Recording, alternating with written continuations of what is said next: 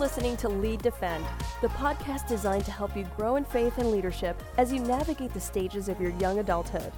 We address important faith topics and provide practical life tips, helping you build your faith as you engage in a changing culture. Here are your hosts, Seth Tucker and Ryan Scantling. Hey, this is Ryan, and I'm here with Seth, and we have a special guest today, Ricky Chalette, and we're recording this one live from the Lead Defend conference right here. And so, Ricky, I just want to start out, tell us a little bit about yourself and the ministry that you lead down in Texas. Yeah, well, it's good to be with you guys today. Excited to see what happens today and all the folks that we're going to be talking to. But I'm executive director of Living Hope Ministries down in, we're based out of Arlington, Texas, and we've been around for 30 years helping folks who are struggling with gender identity and gender issues, particularly homosexuality, but we deal with all kinds of now gender issues across the board. And we've been helping folks walk out of those distorted views of themselves into the reality of who Christ has created them to be. And it is a fascinating, unbelievable, incredible opportunity to see the gospel at work transforming lives. And so I haven't been there for 30 years. I didn't start the ministry, but I've been with the ministry for about 23 years. I've been executive director for 16. And, we have 3 campuses now in Texas, and we have one outside of Houston, we have one in Denton, and then one in Arlington.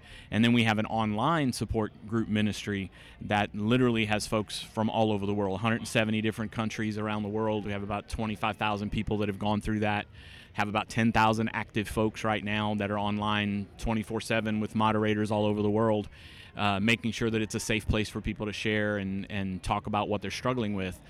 And then, like I said, we have our website that has tons of resources and opportunities for people to see testimonies of folks who've gone through this and have come out of this and are now living healthy, happy, holy lives devoted to Christ. And so, livehope.org is the website. Livehope.org. Yeah. So how did you become passionate about Living Hope Ministries and the ministry that you have to? Yeah, it's so crazy. This is not on the selection of career choices when you go to seminary. This is not on here. Like, be the ex-gay minister kind of person is just not there. But what happened was I was actually called to First Baptist Church in Arlington as the single adult outreach minister. And I began doing that and loved it and had a great time, did it for 7 years at the church. But in that process, about 3 years into it, I really just one day in my quiet time felt like God saying, hey, you're in DFW, and there's tons of folks here who are gay and are identifying as gay or something other than that, something other than heterosexual.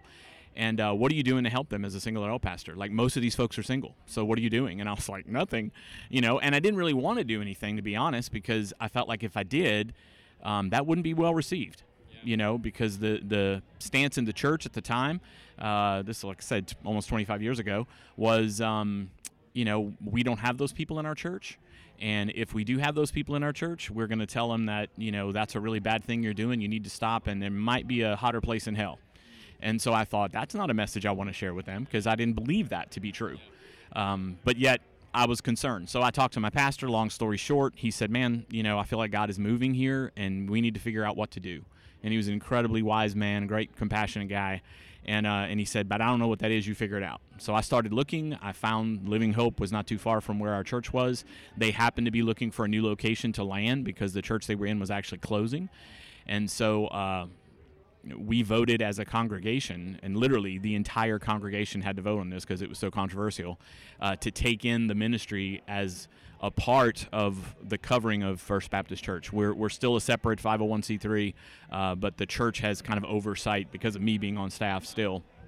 And I wanted it that way because I knew this was a difficult topic. I knew it was a hard thing to deal with, and I wanted the accountability and the support of other folks to walk through this with me as I'm helping others. Do you feel like you mentioned that one of the struggles early on was the church, and man, how are they going to receive this? Do you feel like that's changed in 25 years? Oh my gosh, yeah. It's really gone exactly in line with where the culture is. I mean, at one point, probably back then when we started, I would say 65% of the population was completely against gay marriage, for instance. Well, now you have latest surveys say 65 to 70% of the folks are for gay marriage. Well, in 25 years, and really that's happened in the last 15 years, 10, 15 years, we've seen this massive cultural shift of acceptance, and we've seen it even within denominations and churches. So now you have churches and denominations that are embracing homosexuality as an okay form of connection, and as a way of life. And with the passage of, gay marriage in 2015, then, folks are saying, well, I mean, it's law. What are we going to do? You just got to go with it. Yeah. And but it's not God's law. It's not what God says should be. And I tell folks all the time, sometimes we get accused a lot of being hateful toward gay people, or to be bigoted, or you're just a homophobe and that sort of thing. And I just ask people to stop and think about what they're meaning by saying that, because I've literally put my career, my life, my future on the line to say I love gay people enough to tell them the truth that I believe God has revealed to us, and that has come at a great personal cost to me and everybody on my staff. And so I wouldn't say that I'm doing this because I just want to hate on people. I'm doing this because I really believe that folks who struggle with this are oftentimes some of the most gifted and talented people I've ever met. They have incredible capacities for compassion and love. And that's not to say everybody doesn't have that, but this particular issue seems to strike at a group of people who from a very early age feel very different than other people around them. And it's not that they're gay, it's that they happen to be the very gifted and talented of our folk, of people. And so they, even as a little kid, don't quite fit in with everybody else. They're either, incredibly artistic or musical or creative or smart or all these things, and they just have a hard time finding a place to fit in. And in the process of that desire to find community, they often find the wrong community. And Ricky, when it comes to that those character traits that you talked about, like these artistic, gifted people that just they feel like they don't fit in, especially in the church. How would you see masculinity and femininity being described in Scripture, firstly, and secondly, by our culture and our church? Because, we were talking beforehand, and I have a family member who did not find acceptance in the church because he didn't fit the mold for what a man looks like. And I'm sure it's equally prevalent in women as well. Sure. And so let's just talk about that, because I think that the church adopts the world's view of culture in so many ways, as we've talked about acceptance or rejection of homosexuals. But let's talk about masculinity and femininity. Yeah. Masculinity, it's interesting because I get this question all the time, and I am one of the biggest advocates of expanding our perceptions and definitions of what those things mean, because I do think we've really narrowly defined them. In other words, you're not a man unless you're like John Wayne, unless you go hunt and kill deer and rip their hearts out while they're still moving or something. You got this really macho sort of idea about what masculinity is, but I really don't see that scripturally. I mean, yes, there are men who are very masculine and do very very rough and tumble kinds of things. But I also see God creating men who are embroiderers of the curtains in the temple and gem setters for the sanctuary. Those are typically not, at least in America, not understood as typically masculine things. Yeah, it said God gifted them for that purpose. For that purpose. I mean, he created them with the intention that that's what they would do. So they can't be a less than man. They have to be as much of a man as the guy who wants to go wrestle and fight wild bear, What I see as masculinity, I often say when I do some of my talks, is that I believe it comes out of Genesis 2:19, where God says to Adam, I want you to go forth and I want you to name the animals, and whatever you name them, they'll be named. Whatever you call them, they'll be called. And I looked at that and I thought, wow, this is really what God intended man to do. And it's what I see men doing most that feel confident in themselves. And that is, they speak truth into the chaos that's there, and they give that chaos an identity and a direction. And you actually even see that in the bodily functions of men. Like the determiner of male-female is really the man. He's the one, if the Y chromosome is present, he's the one that's going to make a male, And so there's something about the ability of man to speak truth. And it's kind of, guys, what we like to do. Like when your wife or girlfriend comes home and she's got this chaotic day and she tells you all about this craziness, you listen, you nod, you say, "Oh, honey, I'm so sorry. That's terrible." But then at the end of it, the smart thing to do would be to be quiet and just give her a hug and say, "Wow, I'm so sorry you had a terrible day." But that's not what we do. Why have I not learned that yet? I know. Seriously. But instead, You never will. Yeah. But instead, what do we want to do? When she finishes that long tirade, we want to solve her problem. And we're going to give her, but what we want to do is give her 3 points and say, "Hey, if you'll do this, this, and this, then this result will happen." Well, what is that? That is man's innate ability to speak truth into chaotic situations. And it is actually part of reflecting the image of God into the world, because what we see in Genesis 1 and 2 is God looking into the chaos, speaking truth, and in the midst of that truth, he brings order, and he brings conclusion and solution to the problem. And I think that's part of what we want to do all the time. So to me, that's masculinity. That has nothing to do with the size of your bank account or your muscles or anything else you want to measure. That really has to do with man's ability to know truth and speak truth. So that would be masculinity. Femininity actually is a little easier in some ways to define, because we actually have a whole chapter in the Bible talking about it. You give Proverbs 31, you see what a woman looks like. And by the way, that's in the Old Testament. So it's not a New Testament post-Jesus resurrection reality. This is an Old Testament when women were owned by men and they were the property of men. God said, wait a minute, look at this woman. She's capable of doing basically everything a man can do. But at the same time has this incredible deference for her husband. She honors him. She honors her family. She takes care of business. She takes care of her household. She makes sure that everything is done appropriately and properly to connect a safe haven in a home. The thing that women do better than men, and this is both sociologically proven as well as just observable, is that women connect better and deeper to more people than men do. It's not that we can't connect, and we don't. We do. But women just more naturally do that, and they're able to multitask much better than we do. Their brains are actually even wired in a way that they have crossover left to right, more so than men. And so all of those things, to me, I tell folks all the time, form dictates function. And so we have this form that God has given us that tells us something about how we should function, which then brings us to the difficulty of what do we do when we have a form, but we think we need to function in a different way. And then we have the dilemma of transgenderism in our world today. And so we have a lot of people believing that because they don't fit a stereotypic understanding of masculinity or femininity, then they therefore must be trapped in the wrong body and therefore need to change. And when we do that, ultimately what we're doing is saying that God messed up and we have a better way of doing it. And in that moment, we actually become God. And we are terrible gods. You don't want me to be God. It would not be a pretty world, Yeah. No, I'm not good at running my own life. Exactly. Yeah. That's why I need Jesus. Now, Ricky, what you're talking about is really bringing hard truths into difficult moments in people's lives. You talked about, man, to really pursue this ministry, I risked everything. So how do you present truth? Yeah, because if it was just what we just talked about, there's probably a lot of people who never show up at your ministry. Yeah. So what's the other side of that with the grace that yeah, I mean, I think the biggest part of it that we don't do well in our culture right now is we just need to listen to people. When people come to my office and they're seeking help, the first thing I say to them when they walk in the door and they sit down is, tell me why you're here. What's going on? And I just sit back and listen for the next 30 minutes, literally. And I may ask a few clarifying questions along the way or to make sure I'm understanding something right, but I just want to know, what is your story? Tell me about your life. How did you get to this place? Why are you in this conflict? What is conflicting for you? Or is it that you're not hooking up enough? You can't find a boyfriend or a girlfriend, depending on what they are.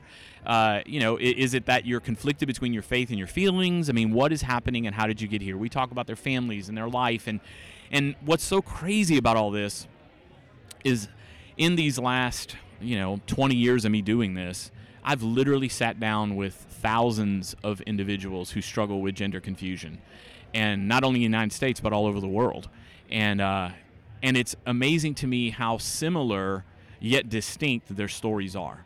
And so part of what I've tried to do, and part of what I'll be doing today when I'm teaching, is, and we have these videos actually on our website as well that folks can stream and download if they want. And again, that's Living Hope. No, it's Live Hope. Live. Yeah, Live Hope, livehope.org.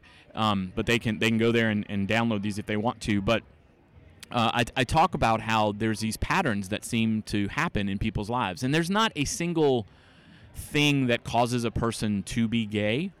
But I do believe there are a number of little things that seem to fall in place with a person who has this sensitive personality that then sort of make this perfect cocktail, if you will, this perfect storm that sort of push all the dominoes over, and the next thing you know, they just find themselves in that place. So I tell people all the time, I don't think anyone is born gay. There's no biological or genetic evidence that is true.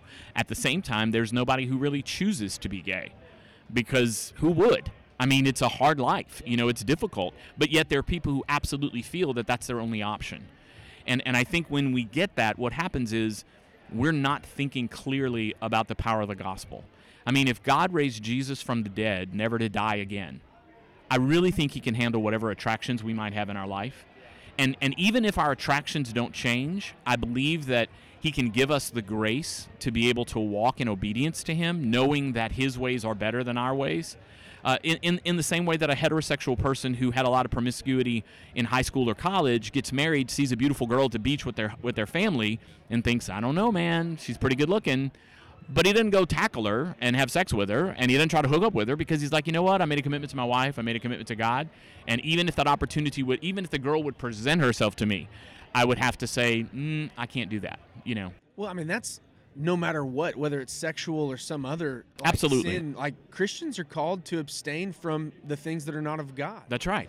And it's not to say that some things aren't harder to abstain from. Yeah. But I think for every individual, we've got something that's really hard to abstain from. Absolutely. But God's called us to do. Yeah.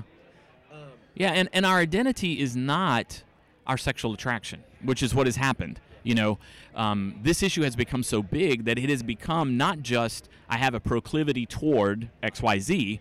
It's that, no, I am this because I feel this. And so it has become my entire identity. Well, that's unfortunate because, bad news here, there is no sex in heaven. And so if my whole identity is tied up in my sexual expression, when I get to heaven, who am I? I'm nobody. And that's not true, because God said, no, you're my son, my daughter, made in my image, and that is who you are. Sex is just this really great thing we get to experience here on earth for a period of time, ultimately, I believe, in order to increase the kingdom of God. I mean, the command of God, and by the way, sex is actually God's idea and God's command. It's not something we discovered or something we made up. I mean, it's not a human thing, it's a God thing when he said, be fruitful and multiply, fill the earth and have dominion. And so we are supposed to be reproducing. Yeah, I mean, it's a really good idea. I've got 4 kids. Yeah, there you go. Yeah, okay, good for you. All right. So, so it's a God thing, and so we need to embrace it as the beautiful thing that it is. It is, and that's another thing that I think the church has done poorly, is that we don't talk about sex. And yet it is the most universally experienced reality of humanity. We all have a sexual desire. We're created to have a sexual desire. And part of the separation of male and female that God did in the garden with Adam, or actually when he made the Adam, which was just human, but the separation that he did means that there is a yearning and a draw for us to be connected again. And that draw is also represented in the beautiful triadic relationship of Father, Son, and Holy Spirit. As we demonstrate the image of God on earth, there is a spirit, a man, and a woman that are drawn together. And we also have that Trinitarian reality that we live out. And so, to say, well, gosh, this is my whole identity, well, it's not your whole identity, but it is who God has created us to be, and we need to exercise it in the way he designed it. Ricky, let me ask you a really practical question. There's a lot of college students, young adults listening to this, and let's say there's an individual who, has a burden for a friend who's just really struggling with these questions. What should their conversations be? What should their approach be in that situation? That's a question I get all the time, and I would say, typically everyone looks at the wrong thing. What everybody sees is what presents.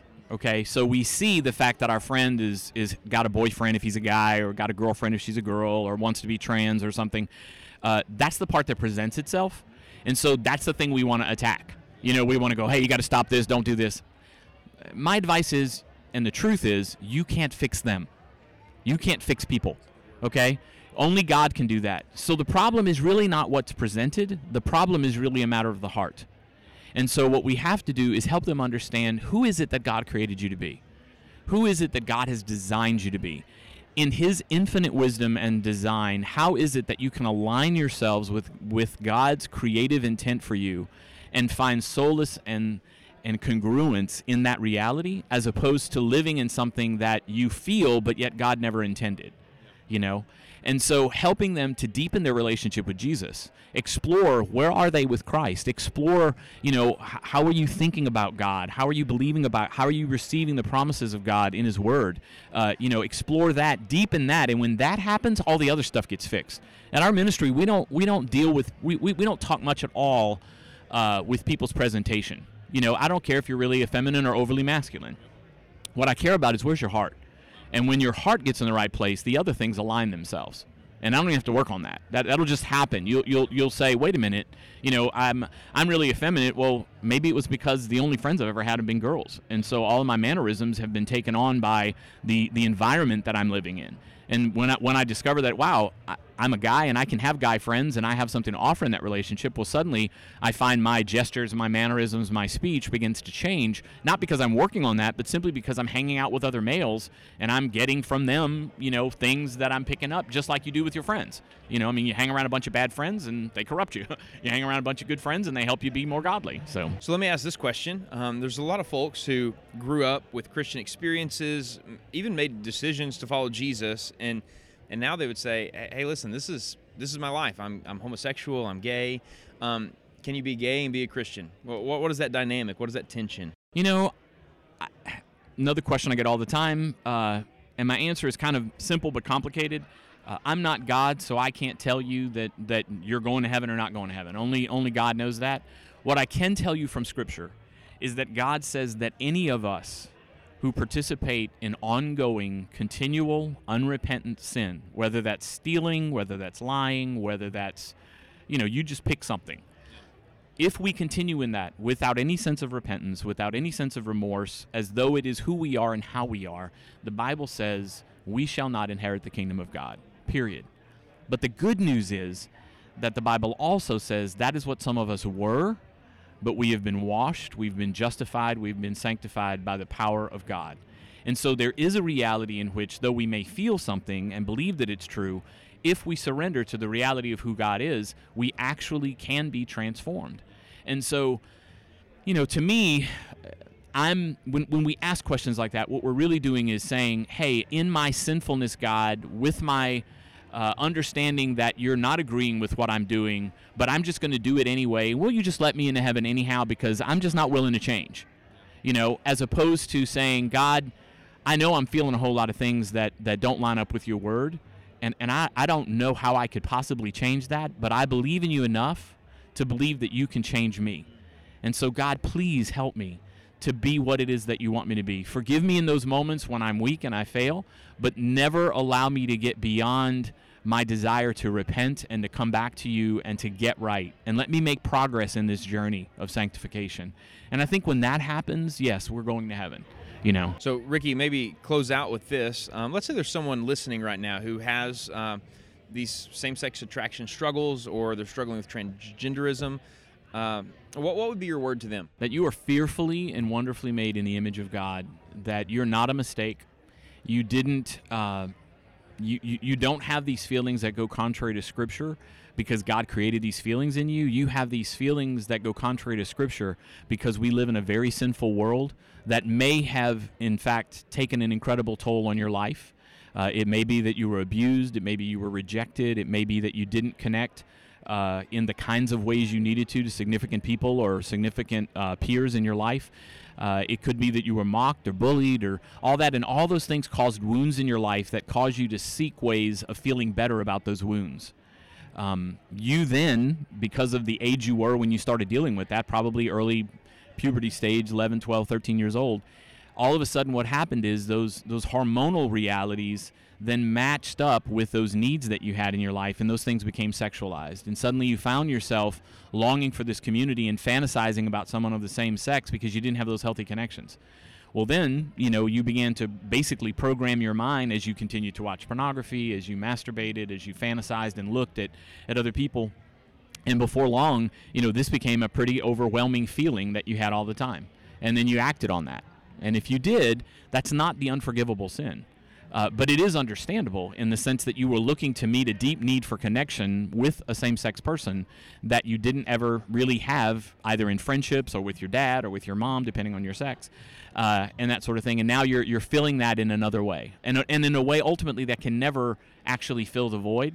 And so God says to you, hey, I understand that, I see that, I saw it, I was there when it all happened. I'm sorry if there were bad things that took place. But in the midst of those bad things taking place, know that God was there protecting you, for it could have been worse. And I want to redeem those things, because I believe God doesn't allow anything in our life that he doesn't plan to redeem and use it for his glory and for his good. And I know that's true in my life, and I know that's true in others. Yeah, I appreciate your compassion, and it just oozes out of you, Ricky. And if you're listening, there may be somebody that you need to share this episode with, just so that they can hear that word and that truth. Yeah. So one thing that Ricky said there at the end was the quote from Paul, which is, "Such were some of you." And I actually love that passage, because it communicates that Jesus Christ does redeem. That Absolutely. He does draw back what is his. And it comes really where I see it best is in 1 Corinthians 5, 6, and maybe into 7. But it's this idea that that we are to address the world different than we address within the church. That we all once were wicked, sinful people who needed the redeeming blood of Jesus Christ. So as you communicate with friends, communicate in love, communicate the gospel, communicate truth, and do all with the knowledge that you were once just as wicked and sinful as those around you. And we all still are, and we all still need the grace of God. So this is the Lead Defend podcast. We had Ricky Shillette on with Living Hope Ministries. Check out their website, livehope.com. Org. Sorry, livehope.org. We got to get it right someday. Hey, thank you so much for joining us, Ricky. Thank you so much. Thank you. Appreciate it. That's it for this episode of Lead Defend. Until next time, check out our website at leaddefend.org for details on the next Lead Defend conference, or shoot Seth and Ryan an email at leaddefend@absc.org. If you want to help us out, rate and review Lead Defend on your podcast app, and make sure to subscribe so you don't miss an episode. Thanks for listening. Now go lead. A podcast from the Arkansas Baptist State Convention.